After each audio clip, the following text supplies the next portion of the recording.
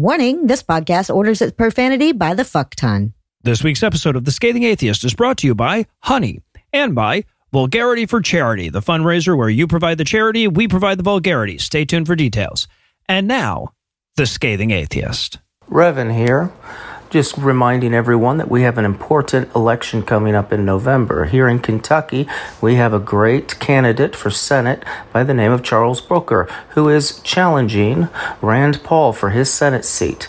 And simply by looking at Rand Paul and his policies, it is clear that we did in fact evolve from filthy monkey people. Well, except for Mitch McConnell, because he's just a fucking turtle. Vote.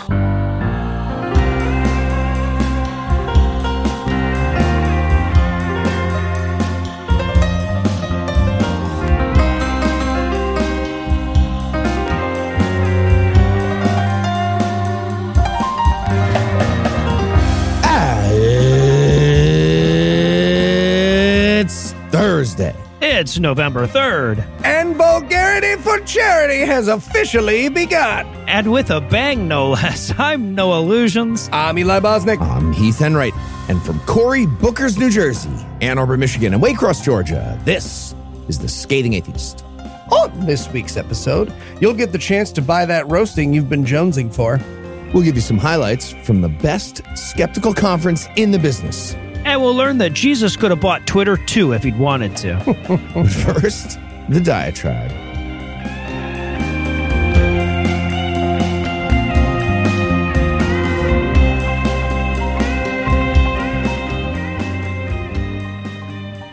You know, it's a really hard point to make. Einstein, what did he know? But that is precisely the point that I want to make with this diatribe. So bear with me for a second, because you see, Einstein once famously quipped that God doesn't play dice with the universe. And I think if he'd realized what a pain in the ass that quote would eventually become to rationalists, he probably would have worded it differently, because this is thrown in our faces constantly by apologists who want to rhetorically recruit Einstein to their side of the argument against his will. And the argument goes something like this. Well, you know, Einstein once said God doesn't play dice with the universe, so clearly he believed in God. Are you saying you're smarter than Einstein? There's a lot wrong with this argument, obviously, not the least of which is the fact that as an atheist, I agree that God doesn't play dice with the universe. He doesn't play anything with anything, right? I mean, fucking Aquaman doesn't play pinochle with space-time either. I don't have to believe in Aquaman to endorse that statement. But of course, that skirts their point more than counters it. So a lot of people here will invoke Spinoza's God. Right, that is the God as conceived by 17th century Portuguese philosopher Baruch Spinoza. Now, to be honest, I would have an awfully hard time defining Spinoza's God in a way that doesn't take us way the fuck off subject. And the same is true of all the pithy definitions I could find online. So suffice to say, for our purposes here, the idea here is that the God that Einstein was referring to was more of a conceptual construct that stood in for the as yet unknown creative substance that makes the universe go. Right, less a deity, more a placeholder.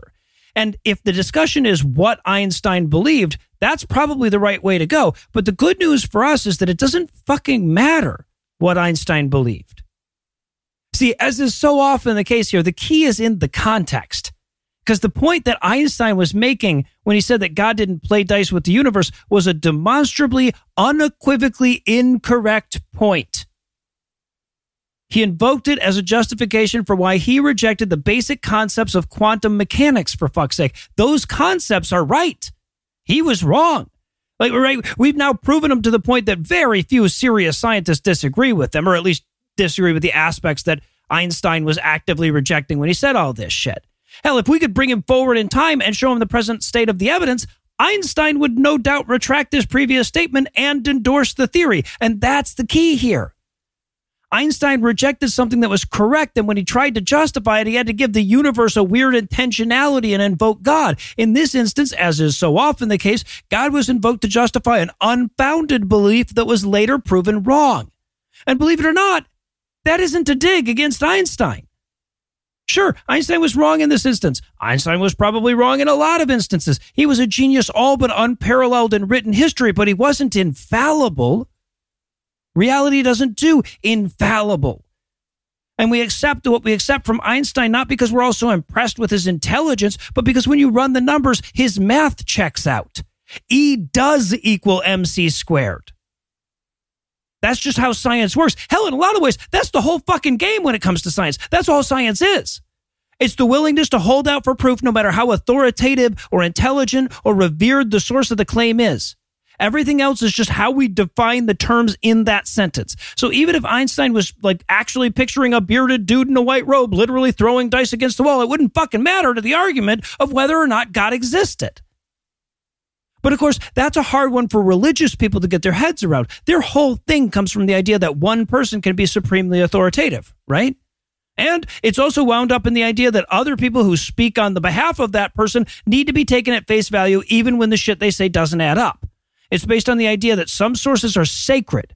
And when that's the lens that you're looking at the world through, it makes perfect sense to think that we're stuck with theism if they can prove that Einstein said it. He's a scientist after all. He's one of the best scientists ever. So you have to believe whatever Einstein said unless you think you're a better scientist than he was. In other words, religious minds have been so poisoned by this idea of divine authority and revealed wisdom that they can't even conceive of what it's like to think for oneself. They're talking about your Jesus. We interrupt this broadcast to bring you a special news bulletin. Joining me for headlines tonight are the Rollo and Maine to my Aquitaine, which are apparently the names of the three lions on England's coat of arms, Heath Enright and Eli Bosnick. Fellas, are you ready for them to toss us some Christians? Okay. We're really sad, inefficient Voltron in this scenario with like missing parts, but I'm still 100% on board. Yeah, just like the UK, a sad, inefficient Voltron with missing parts. It all works out. What we always say. Never symbolize them better. And of course, before we get going today, I want to let everybody know about our annual fundraiser, Vulgarity for Charity. It's underway. We're once again raising money for modestneeds.org. It's a website that helps people on the verge of poverty that might not be eligible for other forms of financial aid. It's a great charity. We've been working with them for years. And in addition to all the warm fuzzies that you get from helping your fellow human being, you also get vulgarity. So here's how that works. You go to modestneeds.org, you make a donation of $50 or more, then you send your receipt to us at vulgarityforcharity@gmail.com. That's the word for, not the number. Along with the receipt, tell us who you'd like us to insult. It could be a celebrity, a fictional character, a concept, or just your shitty brother-in-law. Also, be sure to send us a picture and details if the person you want us to roast isn't famous. We'll enter all the roast requests into a drawing, and we'll be insulting 200 of them on air. The 100 highest donors, and another 100 chosen at random. But that random drawing will start before the fundraiser is over. So if you get your donation in early, you stand a better chance of being randomly drawn. Ooh. Check the show notes for more details. And while you do that, we're going to pause for a word from this week's sponsor, Honey. Today's episode is sponsored by Honey, the easy way to save when shopping on your iPhone or computer. Which is why you are a stinky poop face. And sent. Dude. Oh, hey, Heath, what's up? What's this? What are you doing? There you are. What's the meaning of this text, Eli? Wait, he sent you one too? He sure did. He told me my old Nintendos were as stupid as my face. He told me I have the eyebrows of a Lithuanian. I'm not even sure what that means, but it did not feel complimentary. No. Sorry, guys, but I had to save money on Christmas presents somehow, and I figured what better way to do it than, thin the gift list a little. But Eli, if you want to save money on Christmas presents, why not just try Honey? I tried, but the bees keep dying. Apparently they need to go outside too? No, silly goose on the loose. Honey. Honey is the free shopping tool that scours the internet for promo codes and applies the best one it finds to your cart. How does that work? Well, imagine you're shopping on one of your favorite sites. When you check out, the Honey button appears and all you have to do is click Apply Coupons. Wait a few seconds as Honey searches for coupons it can find for that site. If Honey finds a working coupon, you'll watch the prices drop. It's true. I use Honey to save money on my Christmas shopping, but also in online stores you wouldn't expect, like everyday essentials and even food delivery apps. And Honey doesn't just work on your desktop. It works on your iPhone, too. Just activate it in Safari on your phone and save on the go. If you don't already have Honey, you could be straight up missing out. And by getting it, you'll be doing yourself a solid and supporting this show. I'd never recommend something I don't use. Get Honey for free at joinhoney.com/scathing. That's joinhoney.com/scathing. All right. Well, I guess I won't need to thin the Christmas list after all. Sorry, guys. So do you want to unsend this text I see you just sent Bryce? Oh, no, that one I send every year. Got it. Yeah. He's such a nice person. Just really a nice guy. Oh, why don't you both marry him then?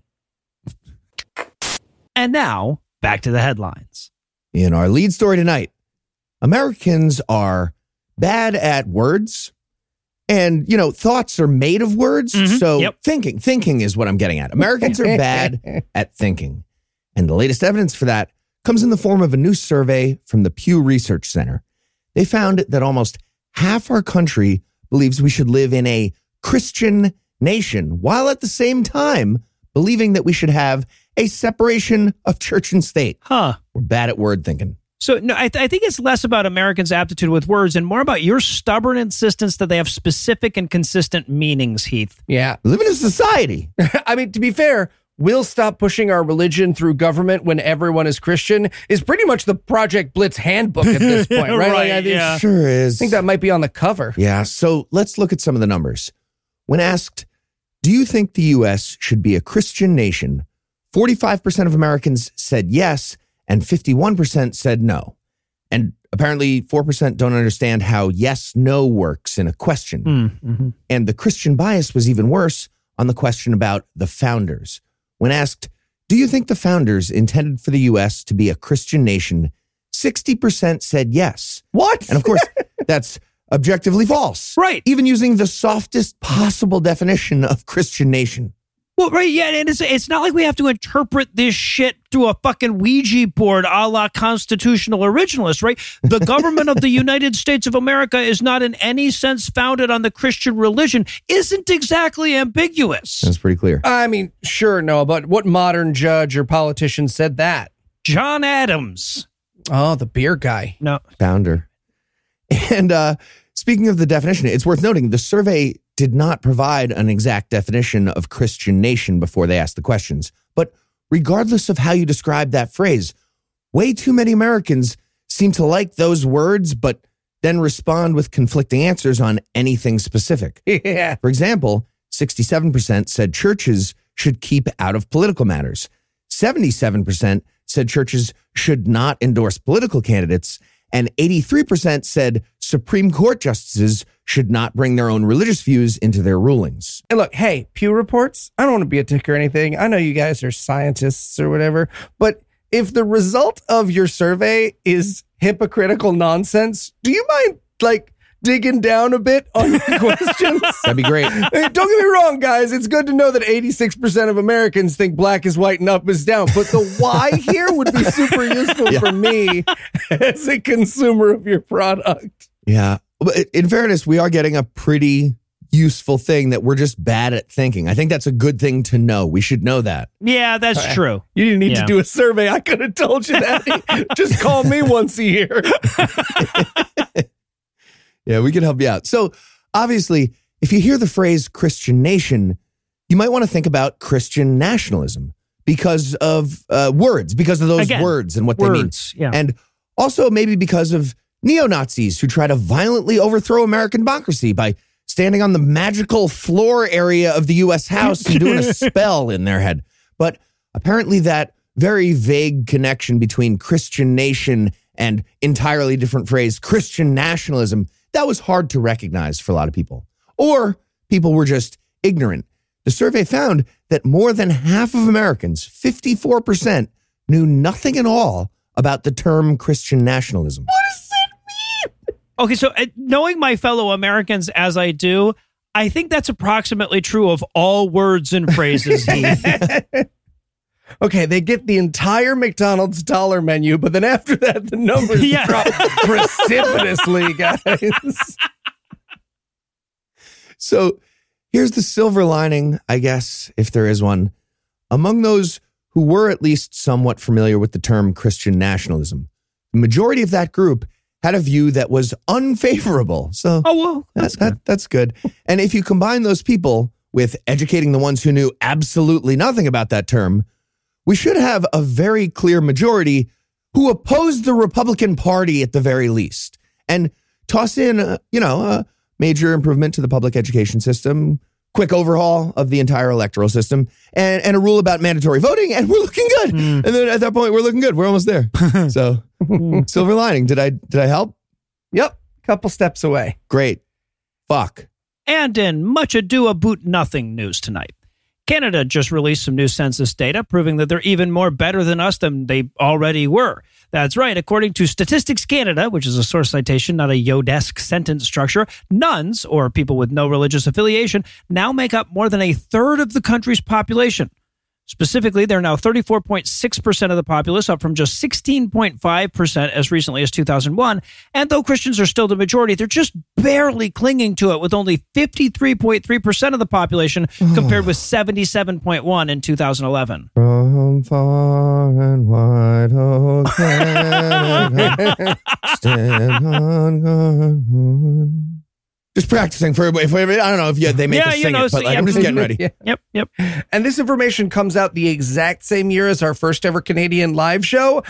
You better believe I'm taking credit for this one as well. Right. You're welcome, Knuckleheads. You're welcome. So, of course, these numbers vary quite a bit regionally. In Yukon and British Columbia, Christians are actually already a minority in the population. In British Columbia, that's no doubt a reflection of the same kind of West Coast liberalism that we get in the States. And in Yukon, there's like 14 fucking people, so it's a matter of, convincing Gordy and Sheila or whatever. But honestly, if you divvy up Christianity at all, nuns outnumber them nationally.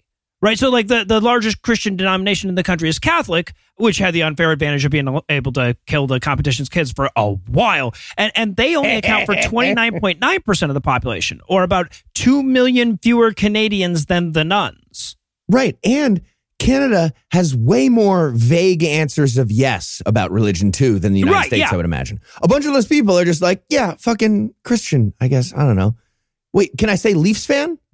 No? Okay, fine. Christian then. I don't know. Fuck the Habs. Yeah, at this point, Canadians have harder lines drawn about which province makes the best poutine than they do religion. Yeah, more or less.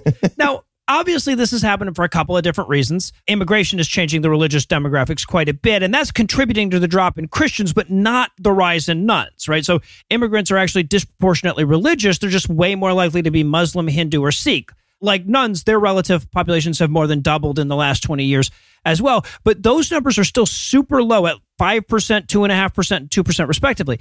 The rise in nuns is being driven by the fact that Canadian kids are overwhelmingly being brought up without religion. And given that the Pope recently had to do a countrywide tour to apologize for what happened the last time they gave Christians control over Canada's youth, I don't see that changing much in the near future. Yeah, but hey, Canada, keep this up, and this is how you get a Vancouver live show, or, close to you. But yeah, let's not tease them at this point. And quick, while we work out our post-midterm escape plan, we're going to hand things over to my lovely wife, Lucinda. A man wrote the Bible. A whore is what she was. If it's a legitimate rape, it makes you a slut, right? Cooking can be fun. Hey, I'm proud of a man. This week in misogyny. One of the things that makes our job difficult here at The Scathing Atheist is just how hard it is to exaggerate when it comes to how disgusting the political goals of the Christian right have become. I mean, honestly, if you listen back to archives, the hyperbolic examples we used 7 or 8 years ago are indistinguishable from the actual shit that they say today. And if you have any doubt about that at all, I present as Exhibit A, Christina Caramo, the Republican candidate for Secretary of State in Michigan. Now, she hasn't gotten much national press because there's no shortage of batshit theocrats on state ballots this year, and the Secretary of State for America's 10th largest state just isn't high enough in the pecking order to matter much. But rest assured that she's one of the worst in terms of dangerous conspiracy theorists. She's endorsed the Trump's election lies. She claimed that the January 6th rioters were Antifa disguised as Trumpers, and according to court records, she once threatened to murder her family. And as if that wasn't plenty of a reason not to vote for her, we learned from Vice this week that she also claims Democratic elites drink blood and traffic in the body parts of aborted fetuses. So yeah, a couple years ago, she was apparently on a podcast called Red Pill News, where she endorsed some straight up next level conspiracy theories. Like, it wasn't enough to say that Planned Parenthood sold body parts. She went all the way to sold body parts to Democratic lawmakers who consumed them to stay young. She's also made deleting her old transphobic and homophobic social media post into a full-time job ever since it started looking like she had a shot at winning elected office. But she's hardly the only person straining our collective powers of exaggeration right now. When Representative Eric Swalwell of California's 15th District put out an ad that depicted the nightmare world Republicans are after, where women get arrested for having abortions, preacher Joe Jones of the Shield of Faith Baptist Church in Boise, Idaho, complained that it didn't go far enough. Sure, he wants women arrested and punished for exercising their reproductive rights, but he doesn't want to stop there. He also thinks, quote, abortion doctors should be put to death. The government should take them and slice them up. Not with a pizza, okay? Actually put them to death, end quote. So yeah, set aside how disturbing it is that his immediate association with people getting sliced to pieces is pizza. It's still a pretty fucked up thing to say. And for those of you who would accuse me of taking all of my examples from the extremes, I want to add one last story that comes to us from no fewer than 700 Southern Baptist pastors who are calling on the Southern Baptist Convention to officially ban women from serving as pastors in any SBC-affiliated churches. Now, to be clear, you could spend the rest of your life looking for a female pastor at an SBC church without ever finding one. This isn't a thing that's happening in the world. But since when has something had to exist for Christians to be afraid of it? So even amid all the negative press they're currently getting over the federal investigation into their sexual harassment responses, they're focused on getting He-Man women haters written into their bylaws. So with yet another reminder of just how much job security I have, I'll wrap things up and hand you back over to Noah, Heath, and Eli. Thank you, Lucinda. Next up in headlines, we have a story about a Baptist leader being honest. Ooh. And that's a rare thing. So I wanted to give the guy some credit, and we're done. He's a rabid anti-Semite. Oh. Texas hate preacher and riddle-bearing guardian of a bridge, Jonathan Shelley, gave a sermon last week during which he told his congregation that hating Jewish people is a very important component of Christianity, that he doesn't like the term Judeo-Christian because, you know, the hyphen doesn't provide enough segregation for him. He's mad they got to go first. Yeah, they're right next to him. And that the Holocaust is probably fake, but it would have been a good thing if it had been real. The whole goddamn spiel felt like there was some kind of anti-Semite-o-meter in the back that he was climbing. He was trying to max it out before his time ran out or something. One more. I need one more. Yeah. Huh? If ever there was a track for Kanye to co-produce on, am I right, everybody? Huh? Yeah. This could be their worst on screen. So the sermon, or hate crime, we're going to say hate crime, but as usual, it's both. Yeah. The hate crime happened at the Steadfast Baptist Church in Texas. Not the one in the strip mall in the town of Hearst, just to be clear. They got evicted from that prime location. It's the new one in Watauga, Texas. And here's what Shelley had to say. Quote, "We need to be warned of this serpent seed, the seed of the devil." He's talking about Jewish people. "These Jews that are out there." He's just afraid of them in general. He continued by imitating the voice of a hypothetical critic, and he kind of talked to himself. He continued, "Haven't you heard about the Holocaust? Yeah. Why do I care? Adolf Hitler was an Antichrist figure. But you know what? If an Antichrist kills another Antichrist, I don't even cry 1 second." Critic voice again. "Didn't he kill 6 million? I doubt it. Only if we were lucky." End exact quote. Okay, Heath, I don't like to give performance notes on air, but I feel like you did your critic voice way less Jewish than he did his critic voice. I toned it way down. Yes, I did. Yeah, no, the whole fucking Steadfast Church phenomenon is a byproduct of somebody betting that if a franchise has enough bigotry, it doesn't even need a chicken sandwich. Yep. Right? And just in case that very nuanced point about the benefit of the alleged Holocaust needed clarification, he also mentioned that a person carrying out a gun massacre at a gay bar would also be a good thing. Jesus. And from there, he lamented the prevalence of the phrase Judeo-Christian among all those bleeding heart liberal theocrats in the Republican Party. And okay, he's actually right about that. Wait, no, stay with me. I'm saying he's right about the actual internal thoughts of Christian right politicians. They added the Judeo part as a cover, for sure. Yep. It's basically just another version of "I have a Jewish friend. I seen a Jew once." Point being, Shelley is truly evil, but he's helping expose the truth by saying the quiet part out loud and therefore reminding us about the existence of that quiet part. And it's pretty prevalent, I would imagine. American Christians aren't saying Judeo-Christian at home with their family or at church with their church people or in their hearts. They're saying and thinking the opposite, for sure. Yes. Exactly. Yeah, right. The ones that don't apologize to Jesus for the Judeo part are the ones that don't know it means Jewish. It means exactly. What? I thought I just missed the part of the Bible that teaches you throw karate. Why didn't someone tell me? God damn it. Bought this outfit for nothing. So it definitely seemed like that was a hate speech at a tax-exempt church that we subsidize at the federal and state levels.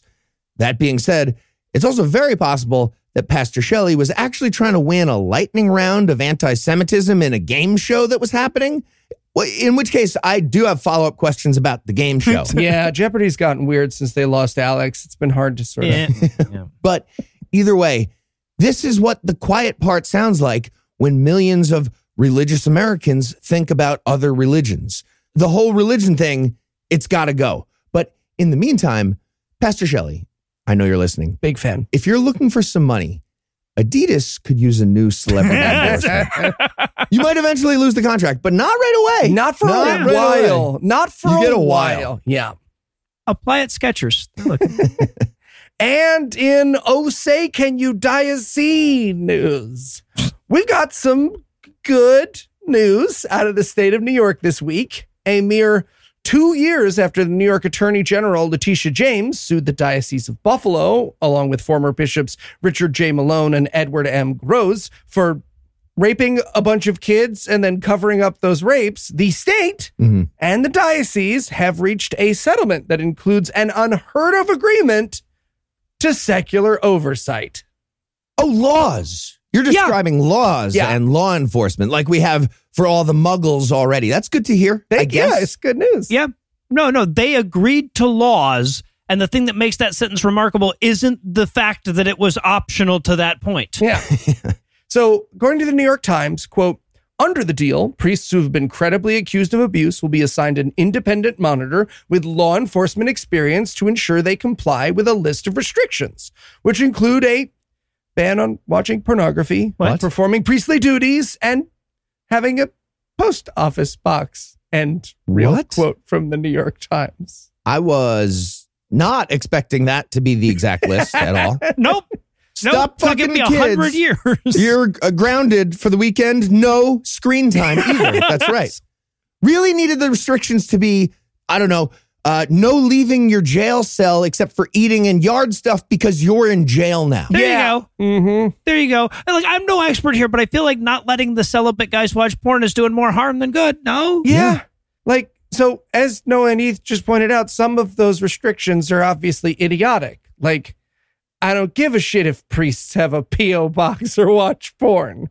I very much do care if they're performing priestly duties. Also, not to shit on my own good news even more, but the article also mentions that those independent monitors are going to be overseen by Kathleen McChesney, a former high-ranking FBI official who also led the Child Protection Office at the U.S. Conference of Catholic Bishops, which is not a great point on your resume for me. Yeah, right. Experience isn't always a good thing. But also, she'll be paid by the fucking diocese. Yeah.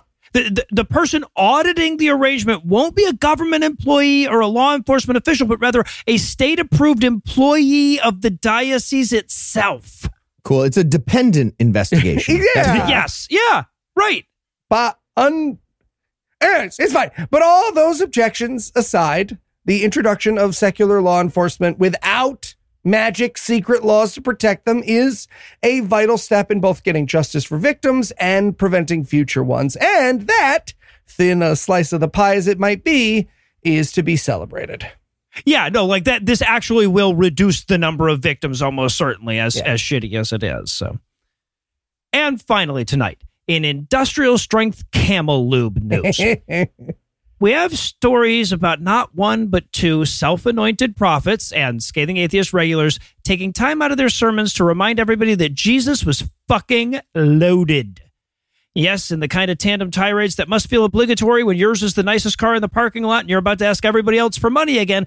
Televangelist Robin Bullock and YouTube evangelist Kat Kerr both paused their sermons last week to remind everybody that it is not a sin to be wealthy, damn it. And Jesus was probably talking about really big needles or microscopic little camels.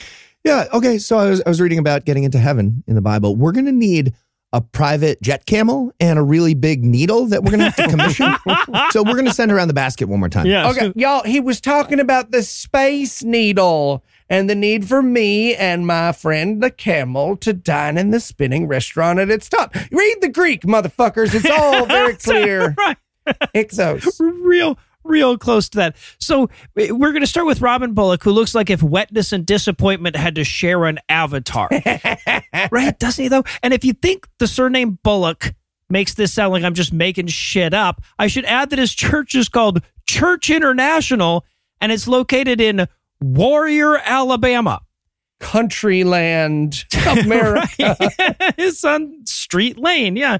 He explained Jesus' opulence thusly, quote, "Now you can see it play out on the cross. When they took his raiment, he had 3 garments. Only the rich wore 3. It got quiet. It always gets quiet because everybody thinks Jesus rode around on a donkey eating off the ground. He had 5 houses. I don't know if I believe that. I don't care. He had 5 houses. Why else do you think Joseph would get up in the middle of the night, hire a whole caravan, and go to Egypt? He had the moolah to do it." End quote. Right. And you remember when Joseph and Mary showed up in Bethlehem? Joseph was like, "Hey, babe, yeah, you can give birth in the pied-a-terre that we have here, but we got to kick out people who Airbnb'd it. We lose the deposit." I was thinking barn covered in sheep dung instead. Make it easy. Yeah, there you go. That was in the Bible. He was literally wearing a crown, people, of thorns, but a crown. Let's pass that basket again, huh? Does that basket One more time around, guys. And so around the same time, about 500 miles southeast of Church International, show favorite and person who looks like if using a younger generation's slang incorrectly was a person, Kat Kerr, was sharing a similar message. But because it was Kat Kerr, her version included going to heaven and encountering something bizarrely impractical. Quote, "Christ didn't actually live poor. He grew up in wealth, with wealth. He had wealth his whole life. So these people who try to say it's wrong to be rich, it's more holy to be poor. I don't think so.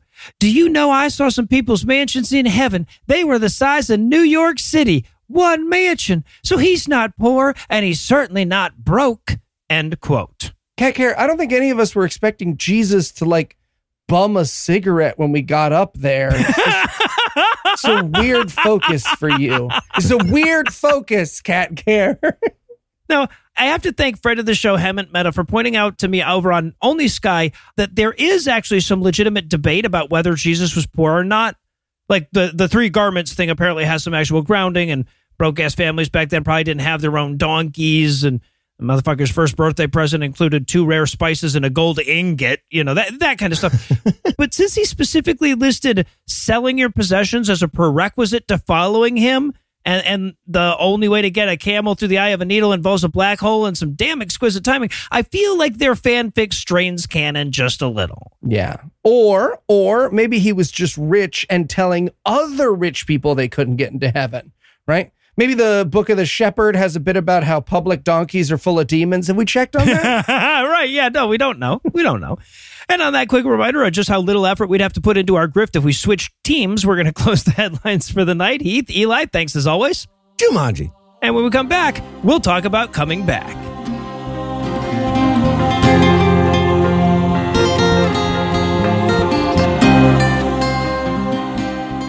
Hi, I'm Eli Bosnick. And I'm No Illusions, here to talk to you about vulgarity for charity. And I know what you're thinking. Whoa, guys, you already told me everything I need to know about vulgarity for charity at the top of the headline segment. But we actually have a private message for you. Just between us. That's right. We know many of you want to help us break our fundraising goals, but don't have a particular roasty in mind. And to that, we say, please make Heath roast a dog. That's right. The first year of Vulgarity for Charity, we encouraged people to have Heath roast their dog because Heath loves dogs so much. But as the years have gone on and Heath has been forced to roast truly hundreds of dogs, his psyche is near a breaking point. A breaking point that only you can help us reach. Furry face after furry face, wagging tail after wagging tail. Eventually, Heath will have been forced to examine so many dogs through the lens of hatred that he'll no longer be able to see them. They will blend and burn until there is nothing but dog in his mind's eye, until the places where Heath begins and dog ends start to blur. So if you're on the fence about who to have roasted, or you just like to push Heath one step closer to madness, consider having him roast a dog this year. Hey guys, what you doing? Oh, nothing. We were just recording outro stuff. Cool. Outro stuff. Got it. You guys hear the neighbor's new dog barking last night? It kept me up for hours. Oh, yeah. Totally, man. Huge pain. Right? I think I'm going to say something. You should. You go ahead and say that. Our neighbors don't have a dog. No, they don't. What? Nothing, buddy.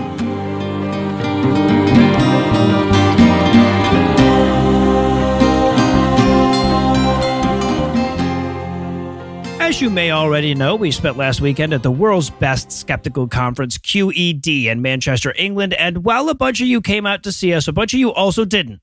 So we're going to try to tempt you into making it to the next one with a quick recap in the form of our top 10 memories from QED 2022, starting with number 10.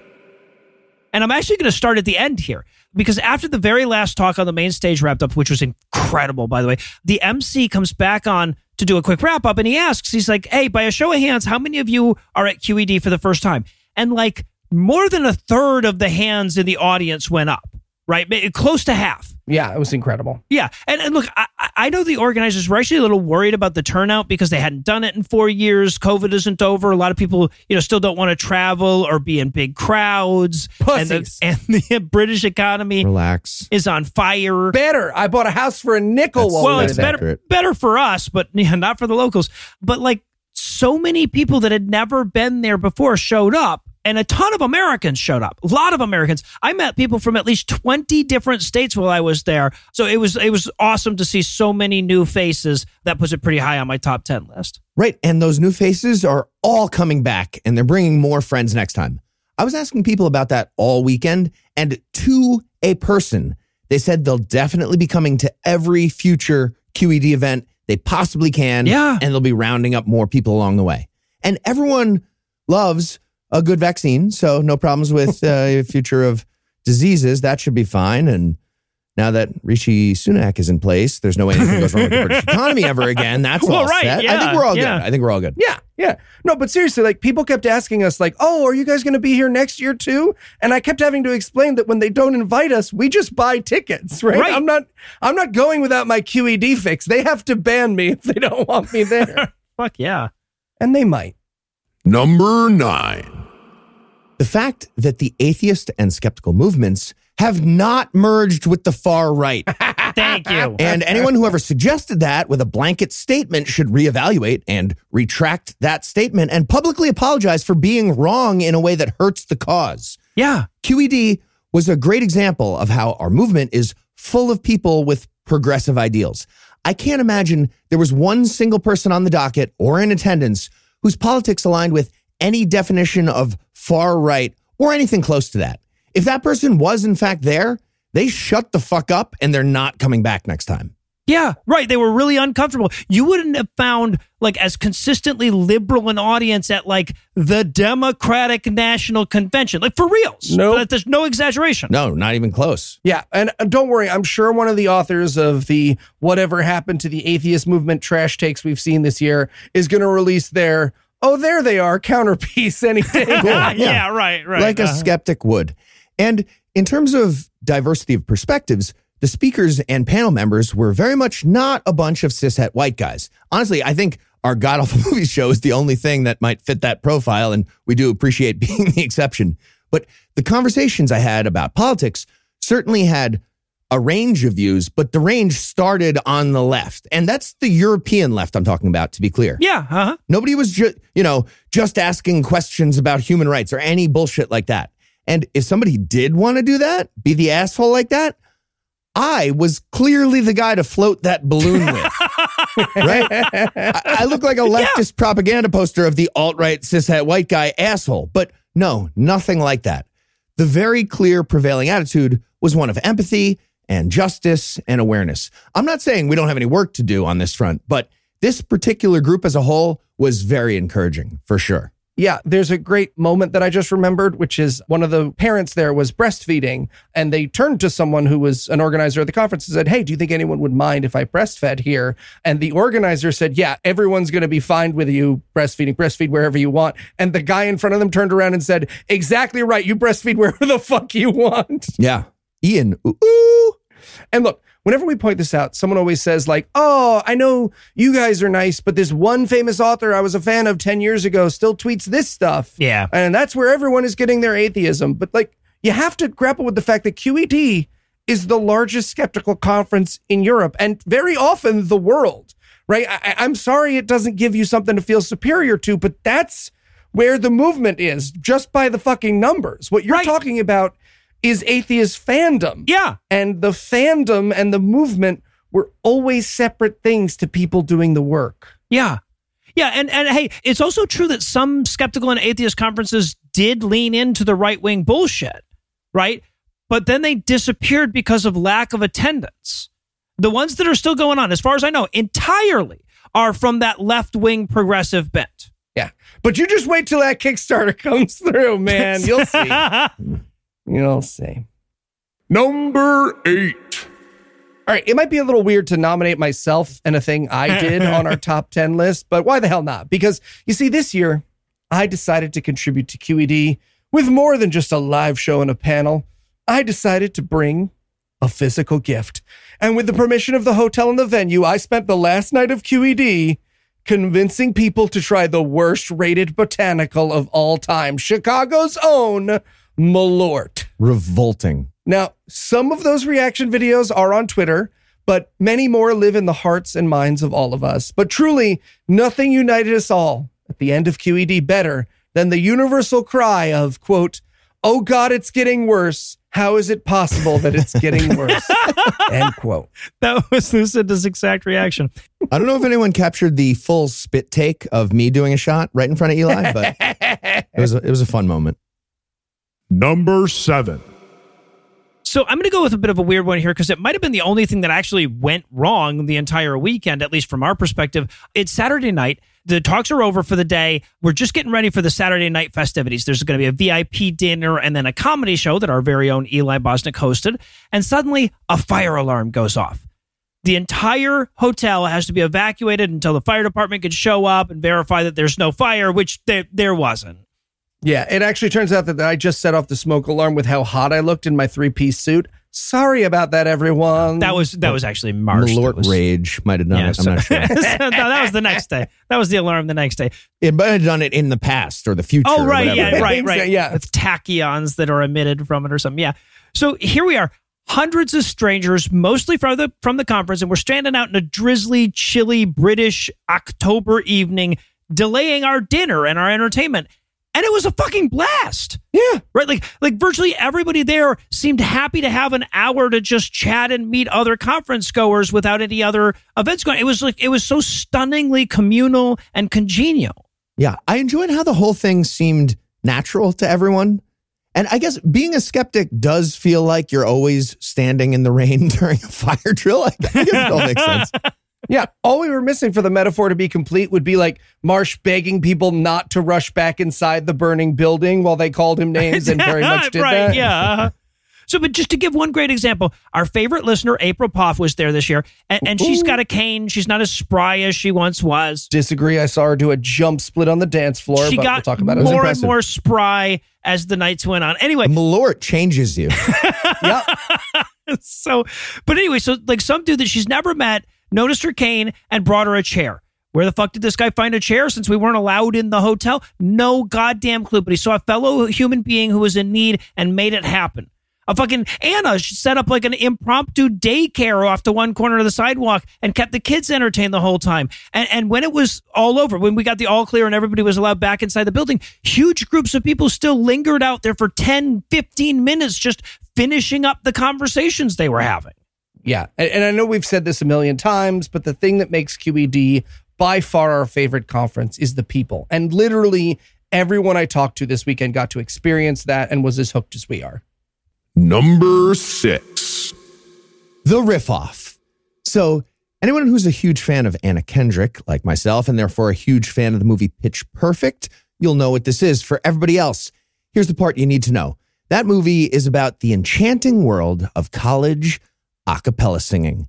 And Keith, there's what did we say about describing the movie Pittsburgh? There's a scene in that movie where all the a cappella groups at this one college have a big party that includes a competition called a riff-off. It starts with a random prompt to get it started, like songs about sex. And the first group has to start singing something that fits. And then any other group can jump in on a particular lyric and start a new song from that word. And it keeps going until, well, in this case, until the movie scene is over and it's kind of natural. Mm-hmm. Well, that happened in real life at the QED bar on Saturday night. Please tell me this involves somebody walking in on you in the shower and not leaving until you agreed to sing with them. It's both. I'm not, there's two stories. I'm not doing that one. I'm doing, my bad. Okay. All right. Mm-hmm. A different one. So I'm talking with Thomas Smith and a few other people. Oh, he's in both stories. Okay. Thomas is in both. That's correct. I'll tell you later. So no spoilers. I'm talking with Thomas Smith, a few other people, and something about a riff-off came up. And that's when a delightful bartender from the south of England named Else dramatically burst into the conversation circle. She was like, riff off? She just slid along on her knees into the middle of the circle. She was like, riff off? I challenge you, Thomas, to a riff off, which is a really bad idea most of the time, just socially, because most people are bad at singing and also bad at improv, and real life doesn't have a script and you can't cut the scene. So you're going to get extremely awkward, cringy moments until it kind of just fizzles out into another extremely awkward, cringy moment at the very end. But with Thomas and Else, none of that applied. No. I gave them a prompt and they went back and forth for like 5 minutes of actually good singing. They're both talented singers, quickly improvised song switching, which was amazing without a script, and a finale where they went into a quick duet with proper harmony to close it out. It was nice. 100% insane. Crazy. Like if a bunch of extras started dancing with perfect choreography, I would have been like, yeah, this all tracks. We're at the nerdiest prom party ever inside of a movie, and this is fantastic. It was amazing. I literally thought it was like a prearranged flash mob thing. And I went up to Tom, I was like, what did they ask you? They were like, do us. And he was like, no, that just happened. And I was like, only at QED. Number 5. The Skeptical Parenting Panel. Again, I was part of this one, but they're going to release the video and you'll see I was pretty much just like a hype man. But to me, the Skeptical Parenting Panel was a great example of where the skeptic movement is and the stuff we need to be talking about, right? 3 not cis white guys did most of the talking, as they should, and they talked about the effects of pseudoscience and bullshit on parenting as a woman and or genderqueer person. And not to steal blatantly from Heath's thing, but like, when I talk to normal people about skeptical conferences, there's often a response of like, oh, do you guys just sit around patting yourselves on the back? But that's really not what these talks were about, right? These are about giving a voice to folks who are often voiceless and then having very real and practical conversations about what people of privilege can do to help.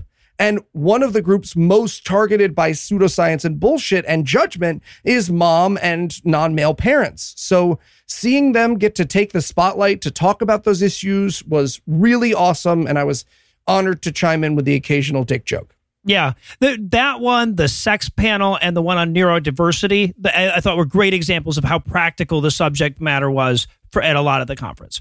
Yeah, absolutely. Also, the Are We Winning that Noah was on this. Noah was so good. A great panel. And it was all about, okay, practical solutions. What's worked in the past? What hasn't? Right. Yeah. What should we anticipate as a problem in the future? How do we make that work? It was just all geared toward real things. It was a fantastic feel throughout the conference. And speaking of things that I was on. Number 4. I have the shit that I took after Incredulous. Look, okay. I know nobody wants to know about my bowel movements, but I have to mention this, okay? Okay, I ask for information about that all the time. Now, all of a sudden, for the listeners, you're chatting it up, chatty Kathy over there. Whatever, it's fine. No, go ahead. Hey, I no longer feel bad about using Malort as one of my things. So, okay, yeah, so I didn't make anybody drink it at the end of this story or anything, Eli, so I don't feel like you should. I guess you shouldn't feel like including, you should feel bad about doing it. So anyway, first day of the conference, I'm jet lagged as all fuck. Lucinda and I get up at 6:30 in the fucking morning, which we never do, and we have breakfast. And then about 11 a.m., Eli messages and asks if we want to go to breakfast. And Eli's defense, like, that is way more in keeping with when we as a group usually have breakfast, right? So I'm like, yeah, sure, I'll just have another breakfast. I'll call that my lunch. But what that means is that, like, as far as my internal clock, which hasn't adjusted to England yet, is concerned, I just ate a large meal at 1:30 a.m. and then another at 6 a.m. Anyway, about an hour after that, I check in for a live record of Andy Wilson's podcast, Incredulous. Yeah, what we're saying is that Noah's shit was on the same release schedule as Incredulous at that point. You know, nobody was expecting one to come out, but it had been way too long since one had. Right, no, exactly. Very Noah similar. takes one shit per 4 prime ministers of the UK. Yeah. So, accompanied by a saxophone. Oh, yeah, well, that's true. So, okay, so I'm about 20 minutes into this 50-minute record when this, the klaxon goes off in my stomach and it gives me the you're going to shit in 4 minutes whether you like it or not warning. But we're right in the middle of a record and it's fucking live, right? There's no way that I can just be like, Andy, cover me. I need to step off for 10 minutes without making it damn awkward. And I needed to step off for a lot more than 10 minutes. Okay, but there's an amazing version of this where Noah presents his entire segment over Skype from the bathroom during a very aggressive shit, just doing the whole thing. That would have been good. Or shits his pants at Incredulous, going down in QED history as the legend he is. It's a much better story for the listeners if I had. So, okay, but I didn't, though. I made it. I got through the next 30 minutes. Jonathan Jerry was on one side of me. Marsh was on the other. I do not envy the olfactory experience that they went through, sitting next to me for 30 minutes as I carefully cracked open the relief valve here and there. But the instant Andy wraps up the show, I'm in full sprint to the bathroom. People are like, hey, can I get a selfie with you? And I'm like, I'm going to be blurry in it. You're going to need to time it great. So that was miserable. But damn, did actually taking that much awaited shit feel good when I got there. Yeah, and if you were in the bathroom after Incredulous and you saw that one of the toilets had been cracked down the middle by what appeared to be a Hatoro Hanzai sword, now you know why. Yeah. So, yeah. Number 3. The billionaire money conversation. Again, it all starts with the best part of the conference, which is just hanging out with everyone, talking in between the scheduled events. Those events, to be clear, were amazing, as usual, but the general camaraderie, it's my favorite part. So it's a few minutes before a panel, and I'm talking with some people about what we might do if we won $1 billion in the lottery. Another, yeah, Eli, what's that? Did you have a question? I have my idea. I'm going to have to beep it out anyway, so. That's fair. Okay, so another one of my favorite people at the conference, Ian from the North, he named a few good answers about philanthropy, and then he added, yeah, my dad was a giant bigot. I'd also pay Eli to fuck my dead dad. Oh. And then there's a pause in the conversation, and I watch about 20 people all silently picturing Eli fucking the corpse of their shitty father and just like looking up in the air and thinking about it and checking out angles. Everyone in complete silence for a while. And then Else, she's in another story, Else from the Riff Off, she says, hey, Ian, can you lend me the money so Eli can fuck my dead dad too? He's cremated, but I think that's better in certain ways if you think about it. Sure. Yeah, what we're saying is keep those Patreon donations coming because Eli's backup plans are really fucked up. Yeah, fucked up, fucked down, so sideways. We're chuckling about this as we all head upstairs, line up for the panel.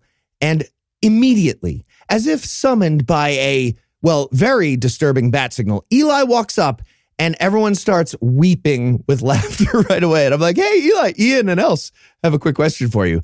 They finally get the question out and Eli proceeds to do a very long pantomime of exactly how this is going to happen. It was beautiful. We're all laughing. The rest of the line had no idea what was happening. Great warm up for the very serious panel about how to combat disinformation in our epistemically challenged world. It's a serious conference. It's very serious. Exactly. Number 2. Skepticamp. So for those of you who aren't familiar, Skepticamp is something QED's been doing for the last 4 years or so. Well, they haven't done a conference in the last 4 years, so probably. Oh, yeah, sorry, the last 4 QEDs. or so. But it takes place right at the start of QED, and it's a chance for people to give shorter, sort of 10 to 15 minute talks on the topic of their choice. And while all the speakers were incredible and would make up like a main stage lineup at most conferences, it served as this amazing tasting of like different ideas and viewpoints. So friend of the show, Aaron Rabbi, gave a talk about anti-Semitic memes working their way into mainstream discourse. Heath in a mustache talked about incest. It was really, really good. It was a great talk. Well, if for no other reason than just that we got to watch science communicators get flustered as their time was running out, and they realized that they had to like speed explain the actual chemistry of ketosis and shit. That was fun. And I wanted to mention this one because to me, it actually symbolizes the second best thing about QED, which is the incredible diversity of viewpoints that it's dedicated to, right? A lot of skeptic conferences, for better or worse, are centered around which one of the famous science communicator guys can we bring out on the last day, and like how many people will not ruffle any feathers in between those two guys. But Skeptic Camp represented what QED is really all about. It's about the conversations that need to be had about skepticism, whether or not someone has like a huge platform or an audience, and whether or not someone's going to sell the organizers tickets. And I just thought that was genuinely amazing. Good answer. Absolutely. Ooh, before we get to number one, quick honorable mention for Drunk Marsh on Sunday night. Drunk Always Marsh a on pleasure. Sunday night. Drunk Marsh losing at pool. Drunk Marsh winning at pool. Drunk Marsh with his shirt off trying to fight a bouncer because, quote, you look a bit Irish. I mean, one of those things is made up. But yes, Drunk Marsh on Sunday. He didn't win any pool. Drunk Marsh did. Drunk and I imagine sober Marsh, very good at pool. I was very impressed. Yeah. He was talking about like he's got family full of hustlers, like his dad, used to play a little bit, and then his grandpa was like really good, and then his grandma apparently is the real hustler of the family. She would set up a table at like holidays and take everybody's money. Fuck yeah. Nice. So granny. And finally at number one. Of course, as always, I'm going to go with the same thing that we always put at number one, and it's not because it's tradition, it's because it's true. The best part of these events is always the chance to meet you, to meet our listeners and make this a two-way conversation for a very short while, to watch the community that we've built up online take shape and meet space, to get hugs, to hear how the show has impacted people's lives, to hear stories about how they came to be atheists and atheist activists and what struggles they faced along the way, to get all the diatribe ideas that come from that shit. Even after a decade of doing this, I am still overwhelmed every time I'm reminded of exactly what sits on the other side of this microphone. Yeah, I gotta say, so many people started conversations with like, I don't want to bother you. And it was really nice to be like, no, you are not bothering me. This is what we are here for. Yep. Come have a beer and try not to get hit by Drunk Marsh, who now has nunchucks. He's got nunchucks. Yeah, he has nunchucks. So yeah, another amazing conference from the Merseyside Skeptics. Great talks, great panels, great community. I'm not sure when the next one will be, but if you already regret missing this one, stay tuned for more information. And if you don't regret missing this one, you should really get on that. Or Drunk Marsh will find you.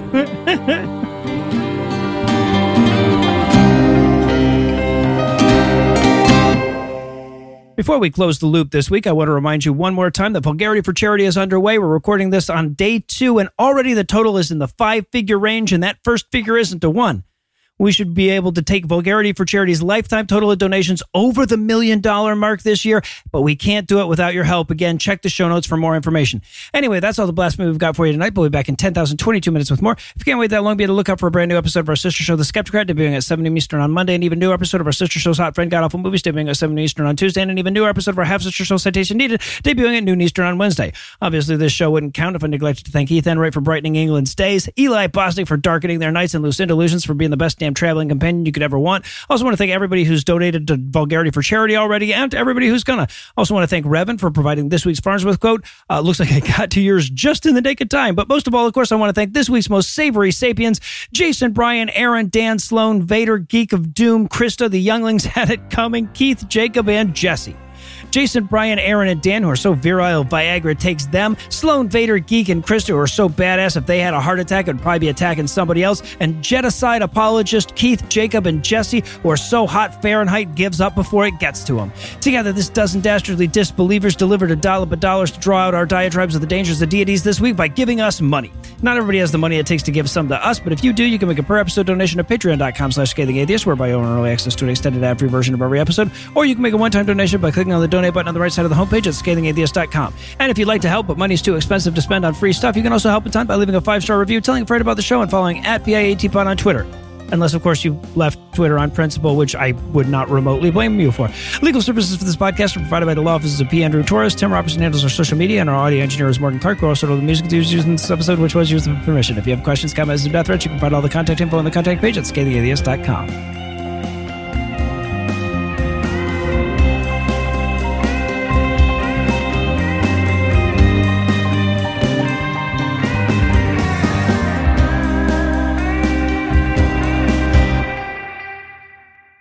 So, like, yeah, I was gonna. Thank you, though. So after you, Noah, after you podcast, I'll count you down. 50, yeah, no, if you would, it's 49. The preceding podcast was a production of Puzzle and a Thunderstorm LLC, copyright 2022, all rights reserved.